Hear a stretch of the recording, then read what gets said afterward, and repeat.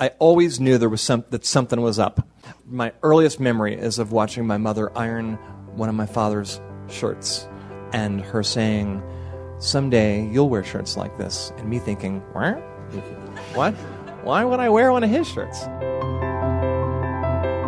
It's Aspen Ideas to Go. I'm Trisha Johnson.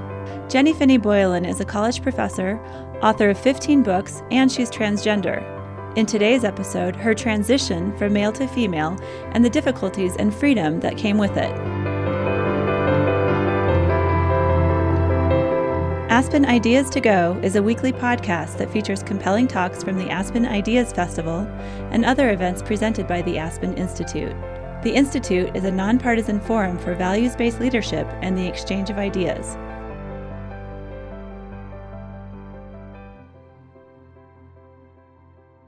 Jenny Finney Boylan's talk from Aspen Ideas is called On Being a Transgender American. She spoke in June amidst a charged time in the U.S. for the LGBTQ community. Just 3 months before, North Carolina lawmakers passed HB 2, requiring people to use the bathroom of the gender on their birth certificate.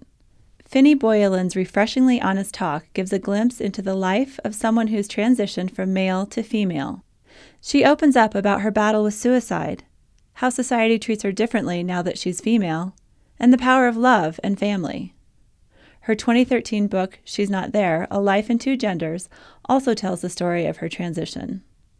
Finney Boylan is interviewed by Kirsten Powers, a contributor to Fox News and a columnist for USA Today. Finney Boylan opens by telling the audience she's celebrating 28 years of marriage to her partner Dee Dee. 16 of them have been as wife and wife. She says there's a clear before and after in their lives. So I'm a woman who did not have a girlhood, which in some ways makes me feel very puny. Makes me feel like there's an aspect of the things that make other women women that I did not experience. And so in some ways, I think there's a way in which that makes me question my own womanhood. What does that mean? And yet, I'm a woman who had a boyhood of sorts. And that used to make me feel, as I said, a little glum about what kind of woman does that make me. On the other hand, I've also come to a place where I think, how cool is that? This thing that for me was always this great curse, the question of gender, is in some ways turned out to be this wonderful gift, the things that I got to see that most men and women don't get to see. And yet there is this question of, am I who I was?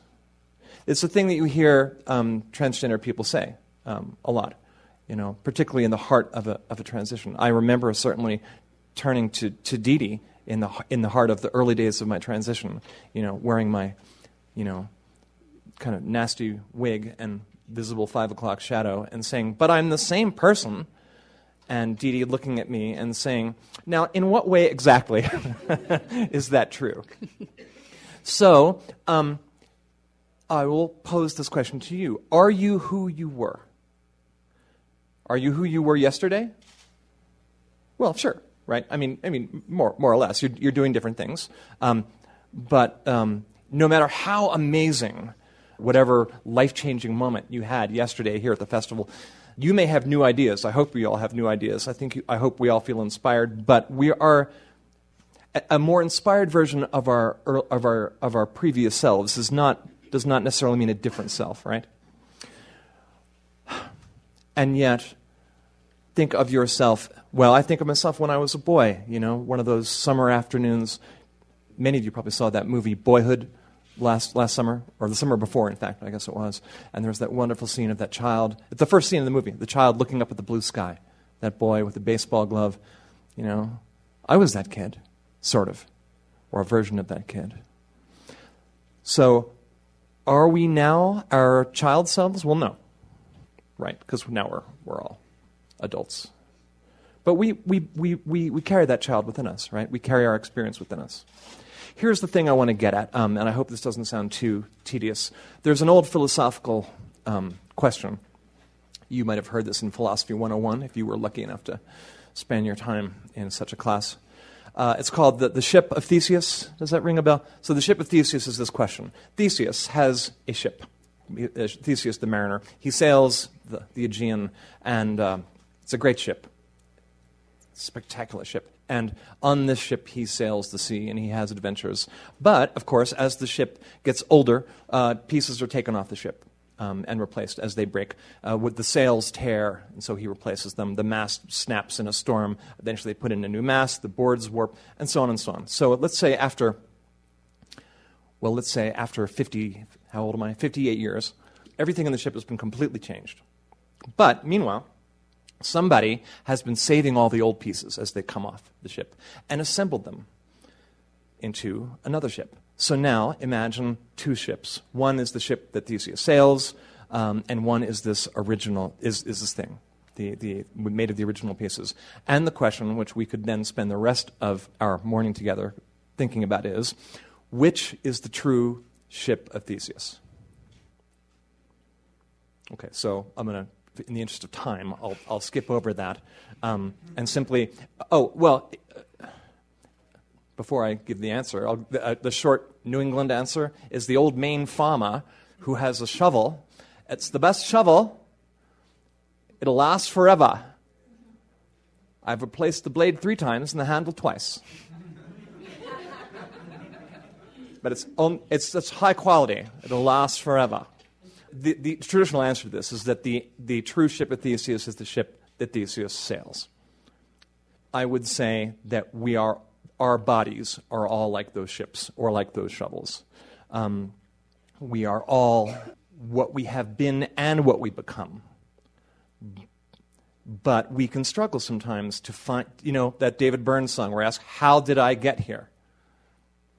Well, my answer, there are a lot of answers I'm sure that work. The one that works for me is by telling story. It's narrative that connects who we've been to who we are and to who we become.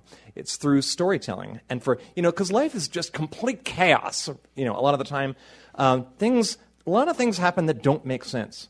But one of the things we do as humans is we tell stories, and the stories make narrative and create sense and create through lines so that we can see how we got here from there. And that's where I'll stop. Okay. Well, I think what we want to do first is we talked about sort of doing a Transgender 101 very quickly, I think. We can do that. To just sort of establish, I think for a lot of people, even people, good-willed people who want to understand this issue need to have maybe some terminology explained. Yeah, what is the correct way, the respectful way to speak about trans people? I appreciate that question because I think we're at this point now where everybody knows that the trans thing is out there, and there are a lot of trans people now in the media. We're seeing trans Americans who were invisible for so long. Now we've always been here, but now we're visible. The Attorney General at the end of her speech yesterday said, she repeated what she said earlier this month, we see you, and you are not invisible. So we've always been here. But I think that now that people are noticing that we're here, there's some question of what's the right way to speak about trans people. Because both the strength and the challenge for us and for people who are trying to figure out how to think about us is that there are so many different ways of being trans. So transgender, let's do this. Transgender is an umbrella term. Sometimes transgender is shortened to trans. It's a vague term which refers to anybody who is dealing with gender in some way. So the good thing is that you can say trans and refer to a lot of different people in a kind of respectful way. That's a good word to use, trans. The bad thing, or the difficult thing, is that there are so many different ways of being trans that if you've met one transgender person, you've met one transgender person. So what are some different ways of being trans? And we are going to do this super fast because I don't think this is really why we came here. But ready? One way of being trans is someone like me, a transsexual man or a transsexual woman. Transgender and transsexual are adjectives. They're not nouns. Don't say, oh, look, here comes the transgender. Or the room was filled with transgenders, or those transgenders want their rights. God damn them. A transgender woman or a transgender man. Or a trans man or a trans woman. So there are a lot of So among the different ways of being trans are as a transsexual woman like me, there are equal numbers of transsexual men and transsexual women, although for a long time we only seem to see transsexual women in the media. A transsexual man or a transsexual woman, a transsexual is a person who has a lifelong sense of themselves as belonging to the gender other than the one into which they were born, and seeks to change gender sometimes through the intervention of the medical community. So endocrinologist, a therapist, a surgeon, and a trip to the large-size shoe store. Woohoo! But that's not the only kind of transgender person. That's a transsexual man or transsexual woman. Another kind of transgender person is a drag queen. Woohoo! There are also drag kings, but we see more drag queens in the media. Our best-known drag queen in this country is RuPaul. Drag is cool and fun. Among its purposes are celebration, entertainment, an art of a kind of illusion, a kind of interrogation of gender. So, so we could talk about drag for the next hour. But a drag queen is not necessarily the same as a transsexual woman. Because many drag queens, at the end of the day, take off the wig and there's a gay man under there, woohoo, who is an individual who, guess what, has a penis. Can I say penis? You can say penis. That's one. And so if you're a gay man, getting yourself a vagina is not necessarily at the... I can say vagina. You can say vagina. It's not... It seems only fair, really. Getting yourself a vagina is not necessarily at the top of the to-do list, right? So if you see a drag queen and you see a transsexual woman, you might see two people who are giving you similar vibes, depending on how you're perceiving them, but their sense of themselves and their goals and their mission, their dreams might be really different. Okay. Another kind of transgender person or trans person is a genderqueer person. A genderqueer person is generally somebody who is interested in being gender nonconforming, in gender fluidity, and kind of getting away from the extremes of all the men over there eating steak and all the women over here eating salad. Genderqueer people are interested in a gender-free, a gender-fluid, revolutionary place. If you hear somebody say, we need to get rid of the gender binary, you're probably in the presence of a genderqueer person. There's probably, in terms of how people think of themselves, I'm seeing more genderqueer people all the time. That's kind of the kind of trans person that I'm seeing growing now in terms of the demographics of the community. Still with me? Then let's say there are cross-dressers. A cross-dresser is often a straight man who likes to dress as a woman because why? Well, it's fun, because it's kind of an escape, it's a fantasy, it's kind of like taking a vacation from the self. Sometimes there's a sexual component to it as well. But a cross-dresser does not necessarily want to become a woman. The most important thing I have to say about all these different categories, and there's lots more, is that they're not clear and neat, that there's a lot of overlap, and sometimes people move from one category in terms of how they think of themselves to another. And that's probably the most bewildering thing of all. I don't know if all these labels are helpful for you to think about, but this is the challenge for you if you're not a transgender person. If you're an ally, if you're someone who is good-hearted and who wants to understand this stuff and try to be a friend, if you've met one transgender person, that person may not have anything in common with the next trans person you meet, because one person is going to say, it's a medical condition. I went to the doctor and I had it fixed. Another person is going to say, it's about performance, and it's about performativity, and it's about satire, and it's about an art form, and it's about entertainment. Another person is going to say, it's about viewing gender through the lens of intersectionality and through cultural criticism. Another person is going to say, it's about fantasy. Another person is going to say, I don't have a language for it. I don't know. It's just me. It's just the thing I do. Mm-hmm. So this is why it's really, if you're confused about this and you don't know the right language for talking about it, that's okay. It's really okay, because trans people, we're still working it out too. The discourse is evolving. It's developing. And we all need to be forgiving of each other. Mm-hmm.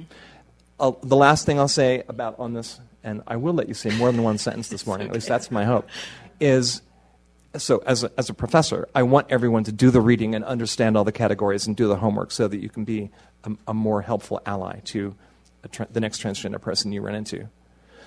But if you can't do that, just open your heart. That actually may, in fact, be more helpful to you than learning the difference between a genderqueer person and a crossdresser. Just open your heart. We're human beings trying to live very difficult, very endangered lives in the face of political oppression, in the face of misunderstanding. What we mostly need is love. And you don't need to know whether I'm a crossdresser or a genderqueer person to show kindness.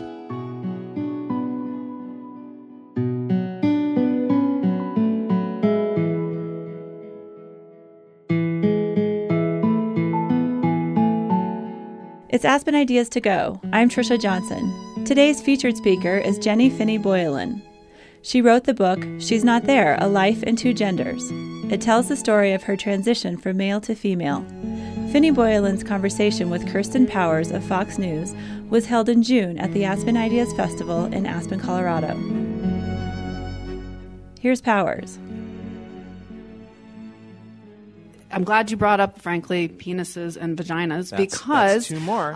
No, because look, I think that a lot of the misunderstanding is, and one of the things I definitely gave me a lot to think about in reading your book, is that I think a lot of people, when they think of gender, they think your gender is determined by your genitals, right? And one of the things that came through in your book is that that doesn't really seem to be the case. It seems to be a much more of an internal process for some people. So it's not, people would say if you're born with a penis, then you're a man, but that's not really what your experience was. Well, as I said, there are a lot of different trans identities out there. This was my sense. My sense was that I always knew there was that something was up. My earliest memory is of watching my mother iron one of my father's shirts, and her saying, "Someday you'll wear shirts like this," and me thinking, "What? Why would I wear one of his shirts?" So I was maybe 4. And yet your understanding of sex and gender is not particularly sophisticated when you're 4 years old. So it changes over time. But my sense was always of a sense of being female. And so to me, female meant a vagina, clitoris, breasts, that a body. Mm-hmm. I was not a particularly feminine boy. Well, maybe I was, I don't know. But I mean, I was not what's the word? Fey? Is that a word? And the things that I yearn for, this is an interesting thing to think about. The difference between maleness and femaleness, which I think is physical, and masculinity and femininity, which are more cultural, societal. So neither then nor now do I particularly yearn for femininity. I know a lot of guys that are a lot more feminine than I am. I didn't want to play with dolls particularly when I was a child. But then, neither did most of the women that I know, actually. So that's my experience. My experience was a desire to fit inside a body. And yet I also knew that it was a kind of a crazy thing to think, so I struggled against it, and what I always hoped is that I would be cured by love. Mm-hmm. And that's a different conversation, which we can go there. Mm-hmm. But so in the transgender world, there are some people whose desire is to change physically, right? To go from point A to point B, from point M to point F, and to get through that journey as swiftly and safely as possible. But there are a lot of other people who aren't, hell-bent on the destination, and this is especially true of genderqueer people, really rejoice in the journey. And they may not even care about where they arrive. They like to mess with gender. They want to play with gender. And they want to express their gender according to their own lights, according to how they feel on any particular day or week or year. That was not my experience at all. Mm-hmm. And yet it's my community. Yeah. Is this helpful? Yeah, no, it's very helpful. And I think, and another thing I'd love for you to talk a little more about is talk about when you first started taking hormones, because, and I want to read a little section because I really found it interesting that you were saying, my moods began to shift capriciously. A friend sent me a list of, do you not want to hear this? No, it's quite quite a time. Yeah, sent me a list of 25 reasons why it's great to be a guy. One of them was one damn mood all the damn time. And you talk about how you started crying at things, but you said, above all, I was aware of a change in the way I occupied my body. I felt raw and vulnerable, exposed to the world. One day I was walking in a skirt through Maine, and a rain fell and the wind howled around me, and I thought, there's nothing in a man's experience that is like this. And I didn't mean just the physical sense of cold wind on my legs. The thing that I felt testosterone had given me more than anything was a sense of protection, of invulnerability. And I just thought it was so interesting that you would experience the world differently once your hormones were different. So, I mean, the complexity of talking about the way hormones affect our experience of the world, it's like a minefield, because we have to make sure that what we're actually talking about is science and not something else. So I'll say, I don't know if this is a scientific reaction or whether it's just the way I felt. But we do know that hormones matter. Chemicals matter. The hormones in your bloodstream, that does affect the way we occupy the world. And for me, what I felt then, and so I will say some of the immediate things that I felt when I first was transitioning have faded a little bit. I think when I first started the transition, it was kind of like being an adolescent in some ways. At age 40, I was suddenly, I had to do a lot of that kind of trial and error stuff that most people kind of do when they're 12. There was a while when I was wearing stretchy pink T-shirts and like a lot of makeup and it was very girly and it was embarrassing. But it's the thing I just didn't get to do that when I was 12. And if you see it, and I say with great respect to my friend Caitlyn Jenner, who was I know here earlier in the week, it's a thing you see in people who are early transitioners, which Caitlyn still is. She is still experiencing this world in a kind of super girly way, and I don't know if that will fade for her. It did for me. It does for many. On the other hand, Kate lives in a very Kardashian-y world. Mm-hmm. And I mean, like, when I say Kardashian, I mean like actual Kardashians. So it may be that her way of being female in the world is going to, or feminine in the world is going to stay. But the thing that is not faded for me is the sense of vulnerability. And some of it is societal so the bad part of it is that I am now in danger when I walk around sometimes. I used to play in a band, and I remember like when I was putting my amps into the car at 2:00 in the morning in Waterville, Maine, and like creepy guys coming up to me. I was really scared. In a way, I was never scared when I was a guy. Tears are right on the surface. When the Attorney General yesterday said that thing about transgender people, we see you. I sat there in the pavilion, and as tears came down my face, I can guarantee you that would not have happened back when there was an abundance of testosterone. Mm-hmm. So testosterone does, I think, act as the shield. And I don't want to say that men are invulnerable, because I know many men who are very vulnerable. We all carry our histories with us. We are not only a collection of chemicals, but that was my experience, and it's continued. I still feel very. My emotions are very close to the surface. And in a way, that's so cool. Mm-hmm. I'm so grateful that those tears can fall now. And have you experienced things as a woman that you didn't experience as a man, that sexism, for example? Have you been discriminated against for being a woman, and what is that like? Well, the first thing I noticed is at the English department. I used to teach at Colby College in Maine. I taught there for 25 years before coming to Barnard just 2 years ago. But early on, I remember that other members of the English department would kind of talk over me now, and I'm like, what? Or another one in the classroom. I was used to going in there. I would begin the semester and speaking about fiction writing with some lectures on the structure of dramatic action and the rudiments of the Aristotelian rudiments of fiction and aspects of character and motivation. So I've got a good dozen kind of lectures on writing, and I love talking about that stuff. And I would go in there, and students would be writing it down furiously.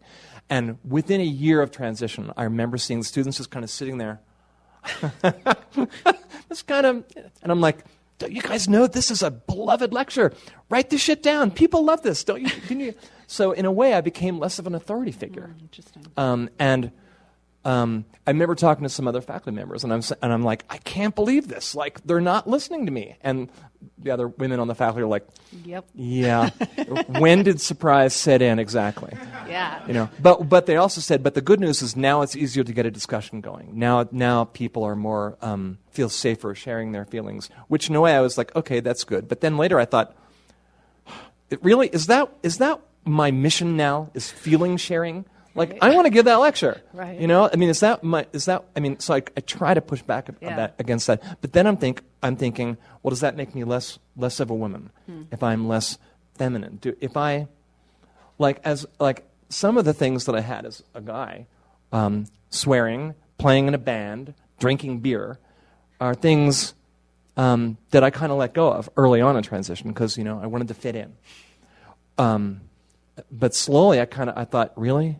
Am I going to give up those things that I love just because I want to be like the normative woman? One thing I didn't do for years was sing, because when I sing, I kind of have a boyish voice. So I didn't sing because I was like, really, I'm going to out myself in a bar in Maine. That's kind of scary, or even not even in a bar. But I thought I didn't want people to think, oh, right, that she used to be a man. But then literally one day, I thought, I'm going to spend the rest of my life not singing. Did I really go through all this so that I could never sing again? So now I sing.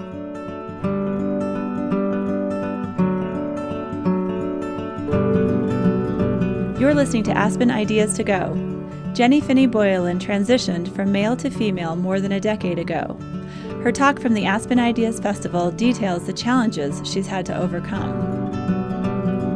If you like today's conversation, check out the episode Building Better Teen Brains. Raising a teenager can be a lot of work. Dr. Lawrence Steinberg talks about why brain development during adolescence is key in determining positive outcomes later in life. His findings may help you better understand your own young person. Find the show by searching Aspen Ideas to Go on iTunes.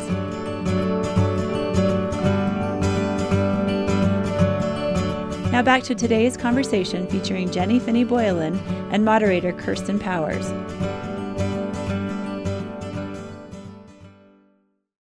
So you're a Christian, and as you know, a lot of people in the sort of conservative Christian world are probably I'd say the people who are having the most difficult time with this issue. And some of them would claim that, basically the thing they like to say is God doesn't make mistakes. What do you say to people when they say things that to you?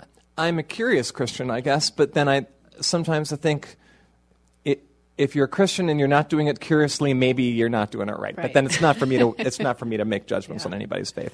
I struggled with faith for a long time. I prayed to God from age 4, 5, 6. Take this thing away from me. Whatever, please. What is this? Make me like everybody else. And then I felt that God was giving me this mission, like, I have given you this thing to see whether you have the courage to become who I have meant for you to be. What's that old expression? God knew me before I knew myself. So it's kind of like God made me a bet, and I was like, here is the mission, and I'm like, really, a woman? Like, couldn't I be president? I mean, that, Yeah. Thanks, God. Or also. I feel like God put me here to serve as a challenge to other people. How loving can you be? How accepting can you be to someone whose experience of being human is so fundamentally different from yours?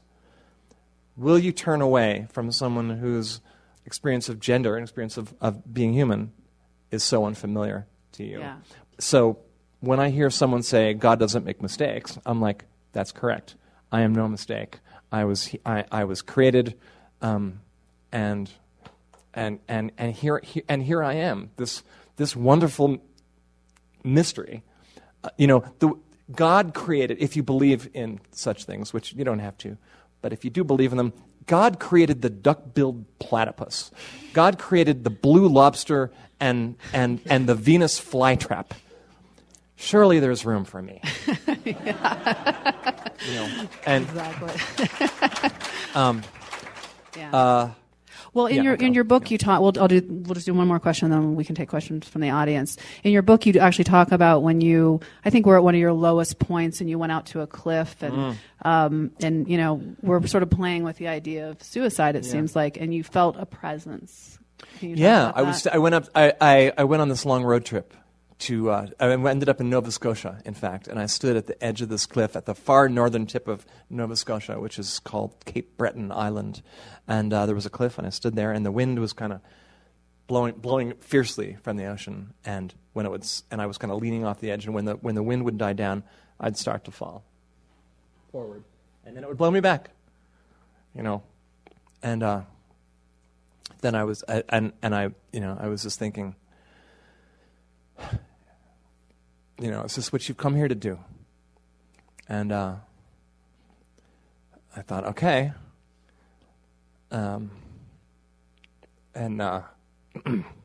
This big gust of wind blew me back, and I fell down, in the moss. And I was like looking up at this blue sky, just cut off from the world, a million miles from any soul that I knew. And I felt something. I don't know what to call it, but I felt something that said, "You're going to be okay." And again, I thought, in what way exactly? So I didn't jump off the cliff. I got in my car and I drove back to. In fact, I drove to a party in New York City, and at that party, I met my wife Dee Dee, not for the first time, but I met her again, and. I used to think love will cure me, and then if only I were loved deeply enough, it'll be okay to stay a boy. God didn't change me into a man who could be a man like other men, but God sent me Dee Dee. Mm-hmm. God sent me someone who loved me, and that love gave me the courage to do the difficult thing and to become myself. Right. That's great.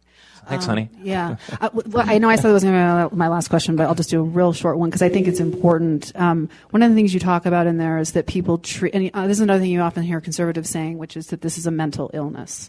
And it's quite clear that you had a great relationship with your parents. You were very emotionally stable. You have a wonderful marriage. Can you just speak to that idea of this being a mental illness or some sort of pathology that leads people? When we call people mentally ill whom we don't understand because they are different from ourselves, it seems to me what they're really saying is that you don't see the world the way I see the world, and to see the world through your eyes is only possible if you don't understand reality. To which I would say, no. The issue is that you're not that you are incapable of seeing the world through anyone's eyes other than your own. Mm-hmm. The philosopher Edmund Burke has a thing he refers to called the moral imagination. And it's probably a phrase you've heard, the moral imagination. And that he means a lot of things by that. But among the things that he means is the ability to see the world from the point of view of people other than yourself. It's that thing that Atticus Finch has, who says, you never really know a man until you've walked a mile in his shoes. Sorry. Shoes.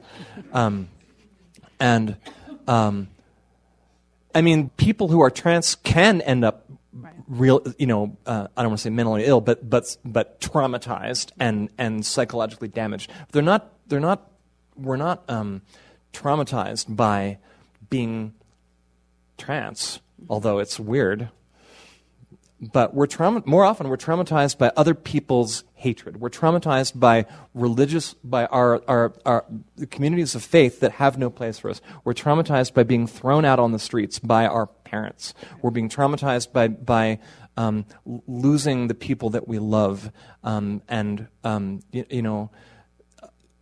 suicide rate, attempted suicide rate among the transgender population is 41%. Which would include me, if you include that moment in Nova Scotia. So I'm at this. I don't know where this came from, but I'm channeling Robert Kennedy, who said, "What the world needs now is not what America needs now is not violence. What America needs now is not hatred, but what America needs now is compassion and forgiveness and love towards people who suffer. Right. And that includes not just trans people, but everybody. Right. Yeah, absolutely. Well, thanks for that. That's just such a. I should have. What the world needs now is not hatred. What America needs now towards compassion towards those who still suffer. Yes, that's better. That's much better. Thank you. It sounds a little better when. Much better. The thumb is important. I think we have about 25 minutes. So why don't we just open it up to questions? You touch on this a bit in your comments, but I've read memoirs of other people who transition and read on this topic. And what I don't mean to romanticize or heroicize the transition, and yet what has struck me is what courage it takes. I mean, I can't think of any more profound transition to make in one's life than this. And I've been so moved by the courage. And that's not to say, there are other courageous people in your life, your partner, who also are courageous. And I'm just, if you could talk a bit more about that courage, what I see as courage, because there's so many potential risks. I mean, you seem so fortunate to have a partner who is with you on this, but I don't know, were you tenured at the time? Professionally, yeah. It seems there are risks to your broader family. I mean, you don't have to get into the specifics of that. I'm more interested in that profound courage to take such a huge risk yeah. and to live your truth and a truth that isn't easy to live. I didn't feel courageous at the time. I felt like, there's a Winston Churchill quote about Americans always do the right thing, even if only as a last resort. I felt like I was doing the right thing, but only as a last resort. And I really didn't know.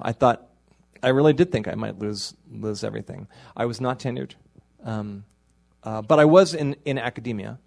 So you're kind to call me courageous. I didn't feel courageous. I felt desperate, and I felt frightened, and I felt I didn't want to be a source of pain to the people whom I loved and whose it was like my mission to protect. I believe we're not here for ourselves. We're here for each other, and for me to put my own sense, all my stuff ahead of the lives of the people that I loved, felt like that was what felt dangerous to me. And we just kind of. But I did have someone who loved me. I had friends. I know a lot of people who have struggled. I know many people who didn't make it. And what I had, in many cases that they didn't have, was love. But if you'll pardon the deep dive into privilege, I also had some societal goodies. Like I was a 40-year-old white person, apparently male, living in a moderately liberal, a purple state. Maine is like probably the least liberal of the New England states, but mostly Yankees have a different kind of liberalism, which is kind of, as long as they don't have to talk about it, it's fine, Like if you go to our general store and say, well, what do you think about transsexuals? They say, oh, we don't go in for much of that up here. And they say, well, what about Jenny Boylan? Oh, she's our neighbor. She's on the PTA, Anyway, she was on that Oprah. But if you are a person of color, if you are a person who does not have a disposable income, you are all the percentages at risk for violence, for homelessness, for murder go way, way, way, way, way, way up. I'd like to say I was this courageous person, but I also had some of the societal goodies that protected me when they don't protect some other people. And that's a thing, I'm using my Bobby Kennedy again, and that's a thing we have to change. Because being able to live your life without fear should not be a matter of geography. It should not be a matter of where you went to college. It should not be a matter of whether or not you're married to a social worker, as I was. We all deserve not just equal protection under the law, but equal protection as precious souls at risk on this earth. Jenny Finney Boylan transitioned from male to female and wrote about her experience in her 2013 book, She's Not There, A Life in Two Genders. She's interviewed by Kirsten Powers, a Fox News contributor.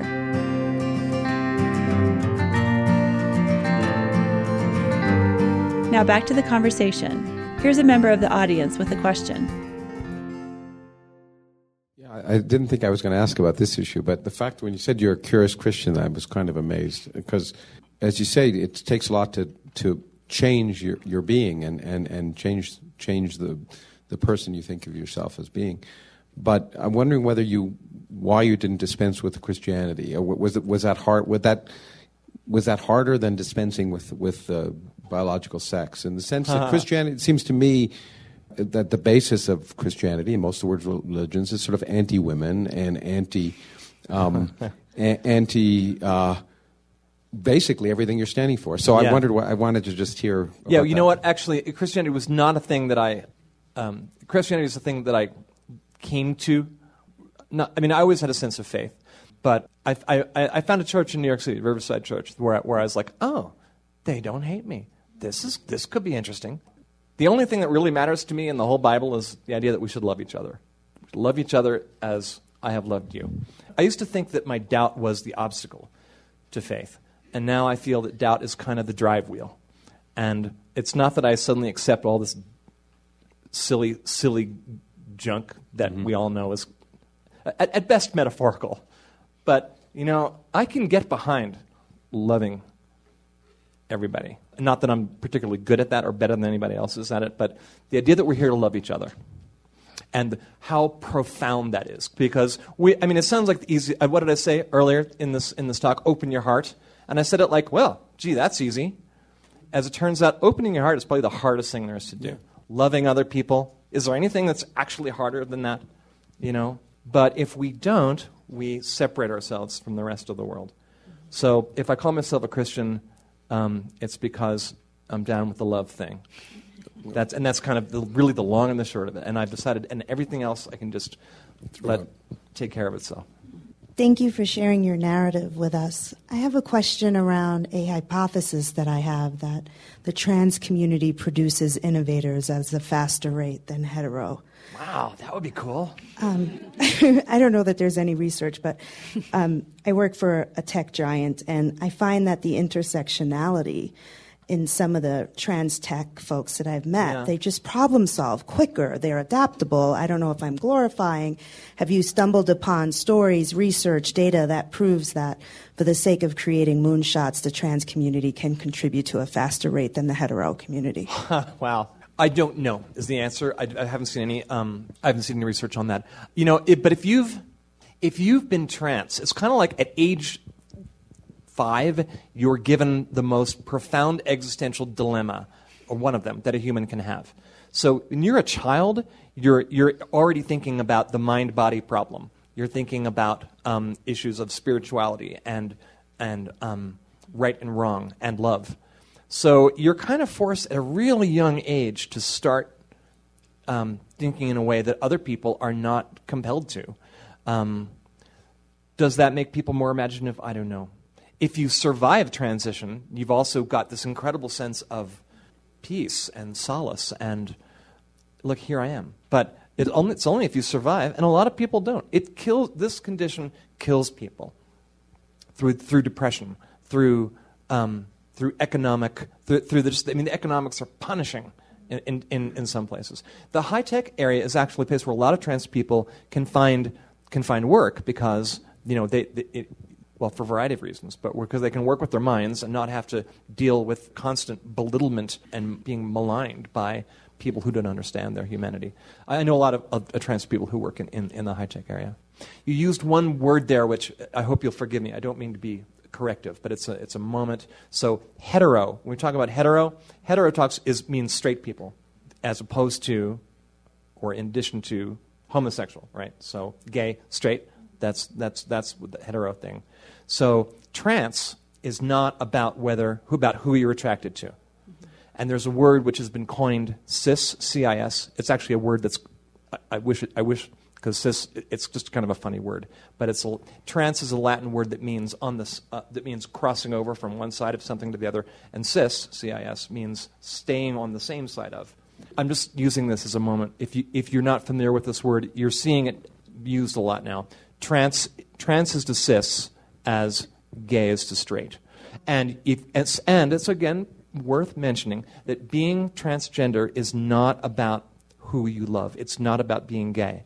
There are trans people who are gay, and there are trans people who are straight. You still with me? So when I was a guy, I was a straight guy because I was attracted to Dee Dee. And now I'm a trans woman and apparently a lesbian because I'm attracted to Dee Dee. So I didn't change the object of my desire, but now I've gone from straight to gay. Woohoo! Oh my God, I can't even keep up with it. But here's another way of thinking about it. Being gay is about who you love. Being trans is about who you are. Or, as I like to say, it's not about who you want to go to bed with. It's who you want to go to bed as. It's not quite that simple, but that's a nice bumper sticker. Hi. Hi. Every time I hear that statistic about 41% of trans people commit suicide. Or attempt suicide. It's just heartbreaking. And I'm wondering, now that your life and your journey is so public, what kind of mail you get? What do you hear from people who are somewhere earlier in the process than you are? Yeah, I hear from people who want me to help them, which is heartbreaking because I kind of can't help them. And also, I mean, I'm not a therapist. I'm an English teacher. And my talent is, if there's a talent, I shouldn't even say talent. If there's a thing I have, it's storytelling. When people ask me for advice, I really want to say, you need to do you. You need to find your own piece. And what worked for me may not work for everyone. And again, my transition was 15 years ago. And the world has changed around trans issues in particular. If I'm asked for, again, this is a bumper sticker, but if I'm asked for advice, I always say, I've got 4 things for you. True. True. T is therapy. Get therapy, or if you like, talk. It's helpful. It's got to be helpful. Don't bear it alone. Find someone to talk to. R is read. Read everything. Educate yourself, about the world that you live in. Get a doctoral degree in the fine art of yourself. So read. E is how do you spell it? You. English teacher.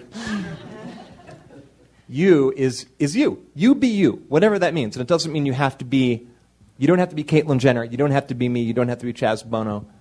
Whatever it means to be you, that's the goal. And don't judge yourself by how much you resemble some other cis or trans person. And E is of course, is euphoria. As best you can, seek your bliss, find your bliss. And it doesn't mean, this is the parent in me, it doesn't mean that you get to do everything you want to do that day. Sometimes euphoria means planning ahead. Sometimes it means doing the work so that you can be ecstatic tomorrow. Everything we do should lead us toward that path of joy. With any luck, you can get there. Good morning. Thanks for everyone actually in the room being here. First thing I saw on the news today when I woke up was my home state of North Carolina again playing around with bathroom bills. So I personally find it really therapeutic to be here in the room with everyone that's here. But my question isn't about bathrooms. It's actually about the earlier portion in time of your transition and the relationship that you were in. What was the type of support that you wanted? Did you want someone to shop with? Did you want someone to do makeup with? Or did you want someone to let you have your space and sort of explore those things by yourself and not just the physical? Do you want to take this one? Ladies and gentlemen, Jennifer Finney Boylan. That's a great question because it's not only the individual who goes through transition, but the people who love them, their families, their friends, and trying to figure out how close you want to be or how much support you want to give. And early on in transition, I had no interest in shopping with her. I clearly remember the first time we went out when Jim was on FAM, and it was terrifying. But then as we progressed through our own work and figuring out what we wanted and what we needed, there was a time when I just said, I'm not doing the girly thing with you. You have to, and I'm not a very girly girl either, and you're going to have to find somebody else. I mean, fortunately, we had friends, and especially one of my sisters who was very excited and very eager and wanted to do that. But, there was a time where I was like, don't touch my clothes, don't use my earrings, I can't. So it wasn't, she would have loved it if I would have done that with her, but I couldn't. But that was 15 years ago. And now we share clothes easily, we shop together,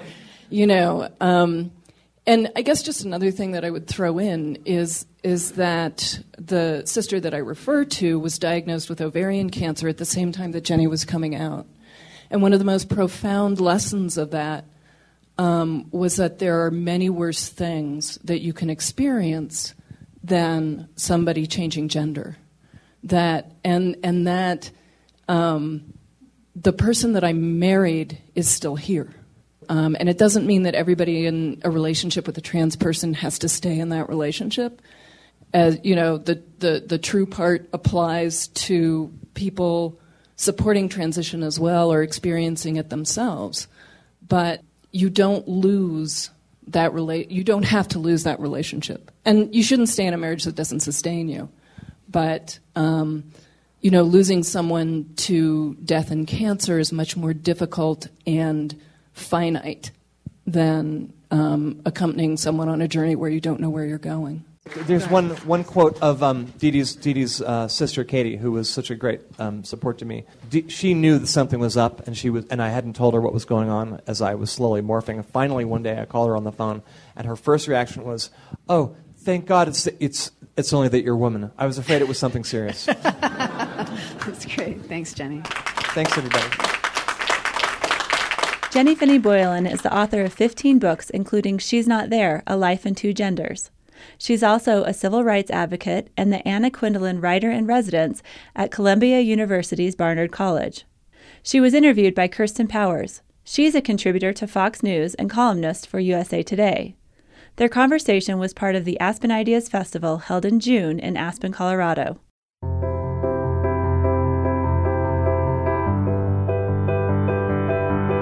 Make sure to subscribe to Aspen Ideas to Go on iTunes or your favorite podcast app. Follow the Aspen Ideas Festival year-round on Twitter and Facebook at Aspen Ideas. Today's episode was produced by Marcy Krivonen and me and recorded by our team at the Aspen Institute. I'm Trisha Johnson, editorial director of our public programs. Thanks for joining me.